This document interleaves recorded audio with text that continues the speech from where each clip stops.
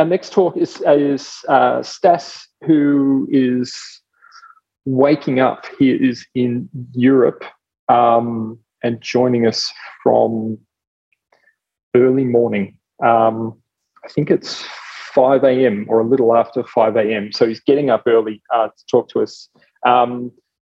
Stas is going to be talking about storytelling as a strategic tool for guiding industrial research. Good morning, Stas. Thank you. Yes, Colleen from Stockholm. Hey, Steve. Good morning. Thank you for getting up early, and thank you for joining us today. You're welcome. Nice to be here. Yeah, and we are ready when you are ready. All right, you're welcome. Good morning, I guess, to maybe one or two of us, but good afternoon to everyone else. As Steve mentioned, I'm Stas Skrapenia, and I'm the head of the research office at Scania. If you've not heard of Scania before, we're probably most well known for our range of trucks and buses and engines. However, as I'll come to in just a little while, we're currently undergoing a transformation and are increasingly delivering sustainable transport systems. Also, as Steve mentioned a little earlier at the start of this session, we have a bit of a theme happening here. So I'm going to follow on from Christopher's presentation, or follow on to some extent, and continue with the topic of storytelling. And more specifically, I'll explain how we're using this to guide our entire industrial research portfolio. I'll actually start right at the end. And I'll get straight to the point. And the end story is that where storytelling is typically used to develop and sell a product or service, we're using storytelling to develop and sell our entire research portfolio. And our research portfolio is worth in the range of 70 to 80 million Australian dollars. We have about 150 ongoing projects in the portfolio right now, and this includes smaller fully internal funded projects, a few months long, includes industrial PhDs. It also includes nationally and EU funded projects, which 3 or 4 or maybe 5 years long. So when we talk about our research portfolio, this is the size of the portfolio, and this is and we're using storytelling as a way to sell this. That sounds a little mysterious, but it will all become clearer in just a few minutes. And as I mentioned, Scania is probably most well known for our trucks and buses. And you can see a picture of one of our trucks in this slide. But I also mentioned we're undergoing a transformation. And so as we're going forward, in fact, this is a journey we started a couple of years ago already, Scania is aiming to be, and you could argue that it is already, a world-leading provider of transport solutions. And together with our customers and our partners, we are driving this shift towards a more sustainable future, or towards sustainable transport systems. And when we talk about our customers, that's kind of clear who that is. But when we talk about our partners, I'll come back to this to a very small extent, but we here refer to universities, we refer to research institutes, or haulage operators, or cities, or regions, or other governmental authorities. As we try and push forward a more sustainable society, we realize that Scania as an organization, we need to co-develop this with other stakeholders in society. And that is something that we are really trying to do, and we are doing rather successfully. All of that is a little to the side, but it's just here to explain the complexity of the world in which we operate. And how do we start to push forward on our ambitions of this more sustainable future? Well, I'm going to present some organizational information on how we're structured here. This, of course, is a very simplified representation of a part of the organization. This is industrial operations, which includes about slightly more than 20,000 people in industrial operations. And I'm just going to point out a few things here. On the one side, we have the part of the organization that develops the solutions. Historically, you could say that this is the R&D part of the organization, and it's split into 4 key areas: powertrain, electrification, the vehicle design itself, and software. So they develop the vehicle, they create the solution. Oh, sorry, not the vehicle. They develop the product, and they create the solutions. Then we have the support organization. And that's actually where I am, in the research office. And we try and support the rest of the organization with their research activities. And then we have purchasing. They buy bits and pieces, logistics, who plan for primarily the production. And then we have the production that make the things. And I'm going to focus primarily now, or almost exclusively, on the development part of the organization. So, of course, we have a whole lot of money to develop solutions, and some percent, 7, 8, 9% of the budget is dedicated to research activities. So this small orange section here is about proportionals, how much we spend on research. So we have our mission as an organization, Sustainable Transport Systems. We have the development teams. Some of this money is spent on research. And when I say research, I mean something quite specific. I'm not talking about the product development. I'm not talking about even the concept development. I'm talking about the activities that happen before that. You can conceptualize this as these research projects that I mentioned earlier, which are primarily there to build up knowledge or competence, or maybe create solutions on the lower technology readiness level. I come back to this a little bit later, but I'll just highlight here that in the research office, we're supporting the development teams with their research activities. And with research, we are not referring to product or concept development, but something happens before that. So a little hint of what we're trying to do with research and the support in the research office, but I'm going to dive a little deeper into our ambitions in the research office. And within the research office, our vision is to have an inspired and enabled organization with evolving competencies and technology capabilities that are able to tackle long-term transformational business challenges. And our mission is to proactively support and carry out these adjacent and transformational research and innovation activities together with our colleagues and the transport ecosystem.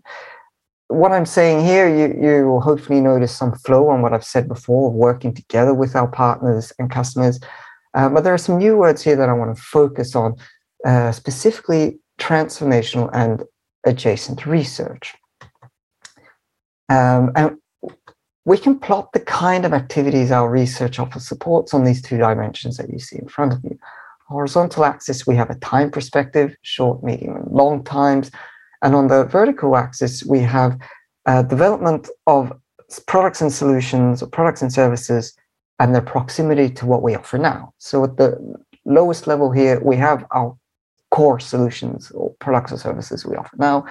And then slightly above that, we have adjacent areas. So this is when we're expanding into new business areas or new for the company. And at the very top, we have transformational activities. And this is breaking through into markets that don't yet exist. And you can see where our priorities are in the research office. It's up there in that adjacent and transformational space over the medium and long term. That's not exclusively where we are, but it's where we focus. So Scania has an ambition to be a leader in sustainable transport solutions.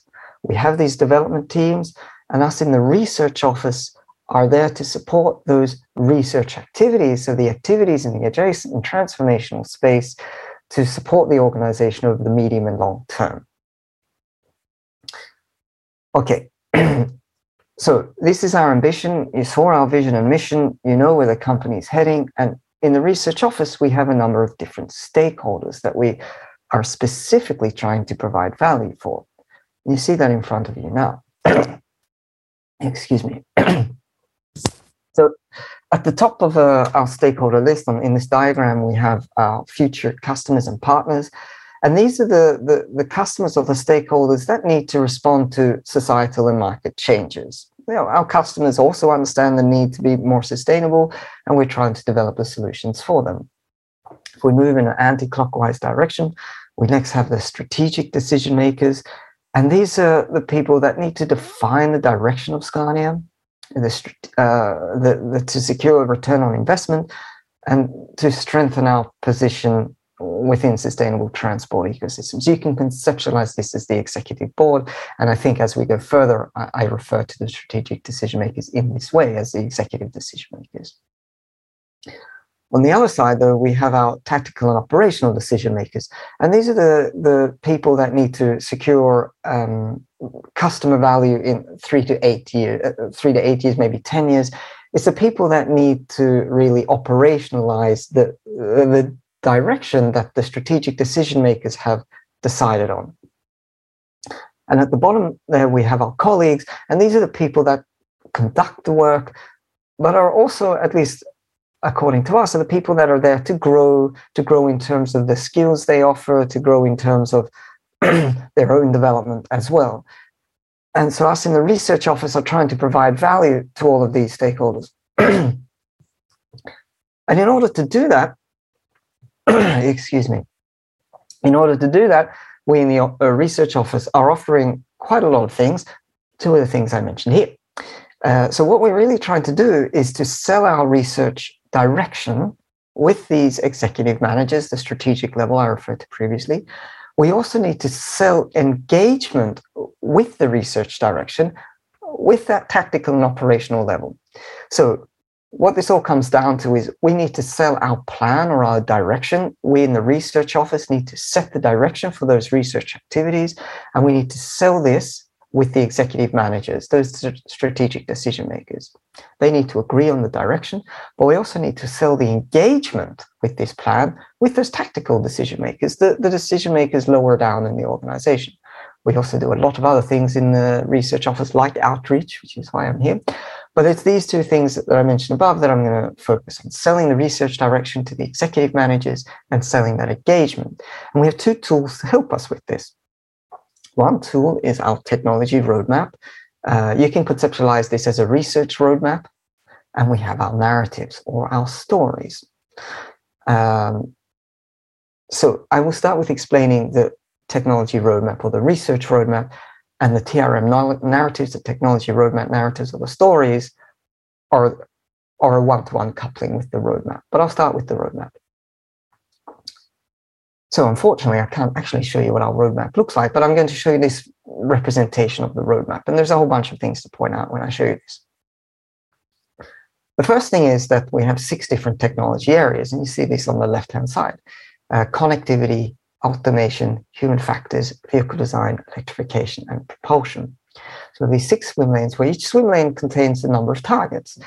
So we can just imagine that the connectivity has a target here, C2, to be cyber secure at this point in time. Automation has a target to secure self-driving in this specific kind of conditions. Vehicle design has a target to secure this amount of weight loss. Electrification, this amount of power density. So we have these 6 different technology areas that have defined a number of targets for their swim lanes, where the targets describe a specific ambition at a specific point in time. Each target is owned by what we call a technology leader. So we have 6 technology leaders defining their roadmap for their technology area by creating a series of targets that describe a specific ambition at a specific point in time. In addition to this, we have a certain number of common targets. These common targets here are high-level descriptions of where we want to be, and you can conceptualize this as, I can tell you, this is about we want to have the right conditions for sustainable transport systems, and the target here is where we want to have these conditions integrated and optimized. They're high-level, abstract, common targets. Essentially keywords. So our research roadmap, as you can imagine, describing about $70 to $80 million worth of value, has quite a lot of detail behind it. And when we present this roadmap to the executive decision makers at Scania, we have a couple of issues. And the first issue is you can't always see the forest because you're too busy looking at the trees. Presenting the TRM takes about 2 hours, and at the end of this, it's hard to retain an overall view of the portfolio. It's also that you cannot really tell where these research results will bring us. Practically speaking, what do these different targets add up to? And additionally, while it's really valuable work, this roadmap, it's quite difficult to inspire people through that roadmap. And the last challenge is, if we want to create a product, a common product, if we want all of these research activities to end up in something complete and holistic, we don't really have the tools to support us in that ambition. So to tackle some of these challenges, we started to work on the TRM narratives, technology roadmap narratives. And what these are is essentially descriptions of future possible technology created through the completion of the targets.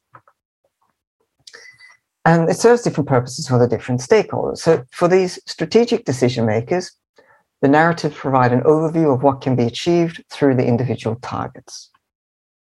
For our colleagues, the narratives provide an accessible and inspirational vision of the future. For my colleagues that create the roadmap, the technology leaders, the narratives are a tool to drive forward cross-domain collaboration. I come to this in just a second. And lastly, for those operational and tactical decision makers, well, then they should really refer to the specific roadmap. So again, this is how the roadmap looks. And what we want to do is we want to try and connect the dots on this roadmap to find a vision for the future and to communicate this vision in a more accessible way. In other words, if we look at these subset of targets, what can we actually achieve? All right. So how do we do this? Well, in our first workshop, we brought these technology leaders together and we tried to explain the ambition and where we're trying to go. And that first workshop could really be defined by confusion. The different technology leaders had a difficult time understanding where we were going, what we were trying to achieve, and what we were trying to achieve here. There was disagreements on the value of this work. There's disagreements on what we were aiming to deliver, and different perceptions on the challenges we would have in moving forward. At the end of this workshop, we had some time to reflect, to synthesize the results, and to redefine the problem space. We then ran a second workshop with the same contributors. And this workshop could be defined by a sense of discomfort. We had a better idea now of where we were going, but we had different opinions on how to get there. So the conflict now was very constructive. Oh, we should go this direction or that direction. We should solve this challenge or this challenge. So at least we had a common vision of where we're going, just different perspectives on how to get there. At the end of this workshop, similar thing, we had a chance to reflect, synthesize the results, and refine not now just the problem space, but really the solution space as well. We also had the opportunity to visualize where we were going with this story or this narrative. We then ran a third workshop, and I think this could be defined as consensus. We now agreed on the way forward. We could see the similarities in the different technology leaders' perspectives on how to proceed and working together. Oh, so you're thinking to bring this target into the story. All right, well, if we're going to aim for that target, then I need to make some adjustments to my targets. Either I change the date or change the content of the target. At the end of this third workshop, we could really refine the solution and to visualize it in a good way. And that's what I'll show you now, is I'll show you the narrative or the story. And unfortunately, there's a lot I can't show you here, but I will explain it as best as I can. So this is how our narrative looks. Our story is called The Champion of Energy, and there's a few components to point out here. On the left-hand side, we have our story, Clara's Journey, which you can see is broken down into a number of basically chapters. On the bottom, we have the targets taken from that roadmap that are used to construct the story. And in the center, we have a visualization of the story. So essentially, we have this storybook here. So the left is the story, the bottom of the targets used to construct the story, and the center is a visualization. I will read you some of the story. I can't show it to you, but our story is about Clara and Clara's journey. In chapter 1, we talk about Clara and her vehicle that has excellent energy efficiency, lightweight design, which means she can have a smaller battery compared to the competition. In the next chapter, we say that Clara's transport mission is going to change by 300 kilometers, so we can do a battery capacity increasing or changing the battery modules. In the next chapter, we talk about Scania is we bring a little bit of drama into the story. We talk about that we're one of the most important providers after the great cyber attack of 2028 that destroyed a large amount of the competitive fleets. And the predictive and planning guidance chapter, we talk how the truck recognizes her and connects all her gadgets and her devices. We talk about the augmented reality head-up display and the artificial assistant, giving her the opportunity to work in a relaxed environment.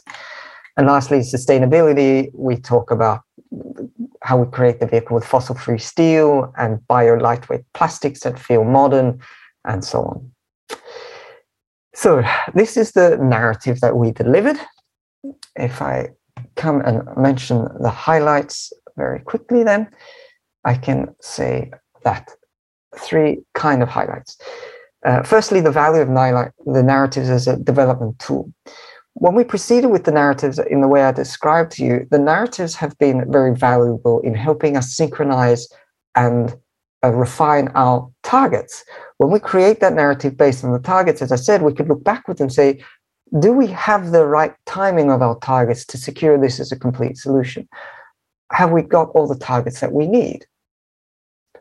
Secondly, the narratives have been great as a sales or an engagement tool. It's been easy to communicate and sell our ambition, our product, our research portfolio to those executive decision makers. Communicating through the narrative is much quicker and much more effective than communicating through that entire roadmap, the 2-hour version of that.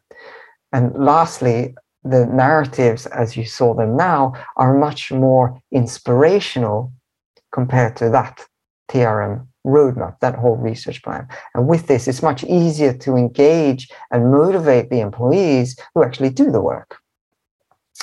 So these are the 3 key highlights of how we used the narratives as a tool to sell our entire research portfolio.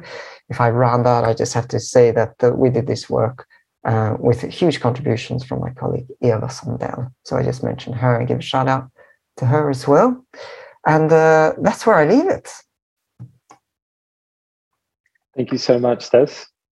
And thank you for not only getting up early, but also presenting whilst not well. I know you're not 100%. So doubly appreciative of your effort today. Thank you so much. We have a couple of questions and we have a little bit of time if you're willing. Sure. Ines has what feels like a 2 or 3 part question, but I'll pick part of it and go with that, which is, does Scania use the jobs to be done framework and outcomes-driven innovation? And if so, what's been your experience with it? Wow, okay. Ines, I got to say, I don't really recognize any of the words you've written there. Jobs to be done framework, I'm not at all familiar with here. So it's hard for me to answer that one. Fair enough. I'll go to the other question then, which is, how do you do the tech roadmap? What's the approach you use? Do you iterate on it often? Okay, this one I can answer. So basically, we update it yearly. So every year there is a revision of the roadmap, and every year there is also a retrospective on how far we've come. So these are the 2 main milestones we have. Around November-ish, we update the roadmap for the year ahead, and around April, May-ish, we have a retrospective on how it went in the previous year. Each of those technology leaders uses 3 approaches: top-down, bottom-up, and outside-in. So they interview members of the very senior in the organization on their perspectives of the future, where we need to be heading. They run a series of workshops with the lowest levels of the organization, the people that do the work, on their perspectives of where we need to be going. And they're all experts in the field. So they attend conferences, read, write, attend conferences, and take this outside-in perspective. And they construct the roadmap on behalf of the organization. So given where the organization is going, this is where we need to invest in. So it's this top-down, bottom-up, and outside-in approach to set forward this roadmap, which is updated yearly. I have the questions answered in front of me, but they're jumping around a little bit. So I hope I answered that question. Yeah, you did. And like I'm removing them as we're answering them. So that's why they're disappearing. I had another one though, which is, how do you, what is the process of holding the sort of the engineering or tech teams to account in terms of delivering against the narrative? There's an interpretation or a bit of a gap there between the story that's being told and the ambition that's communicated therein versus the nuts and bolts job of developing those technologies? Sure, I can answer that. So you're actually only getting a small bit of the bigger story, and the bigger story is Scania is. We have certain scenarios about what the future could be like. Mm-hmm. A nice, happy, peaceful future, or a war-ridden future. We take two extremes that are not our visions, but say that. So we have this possible futures.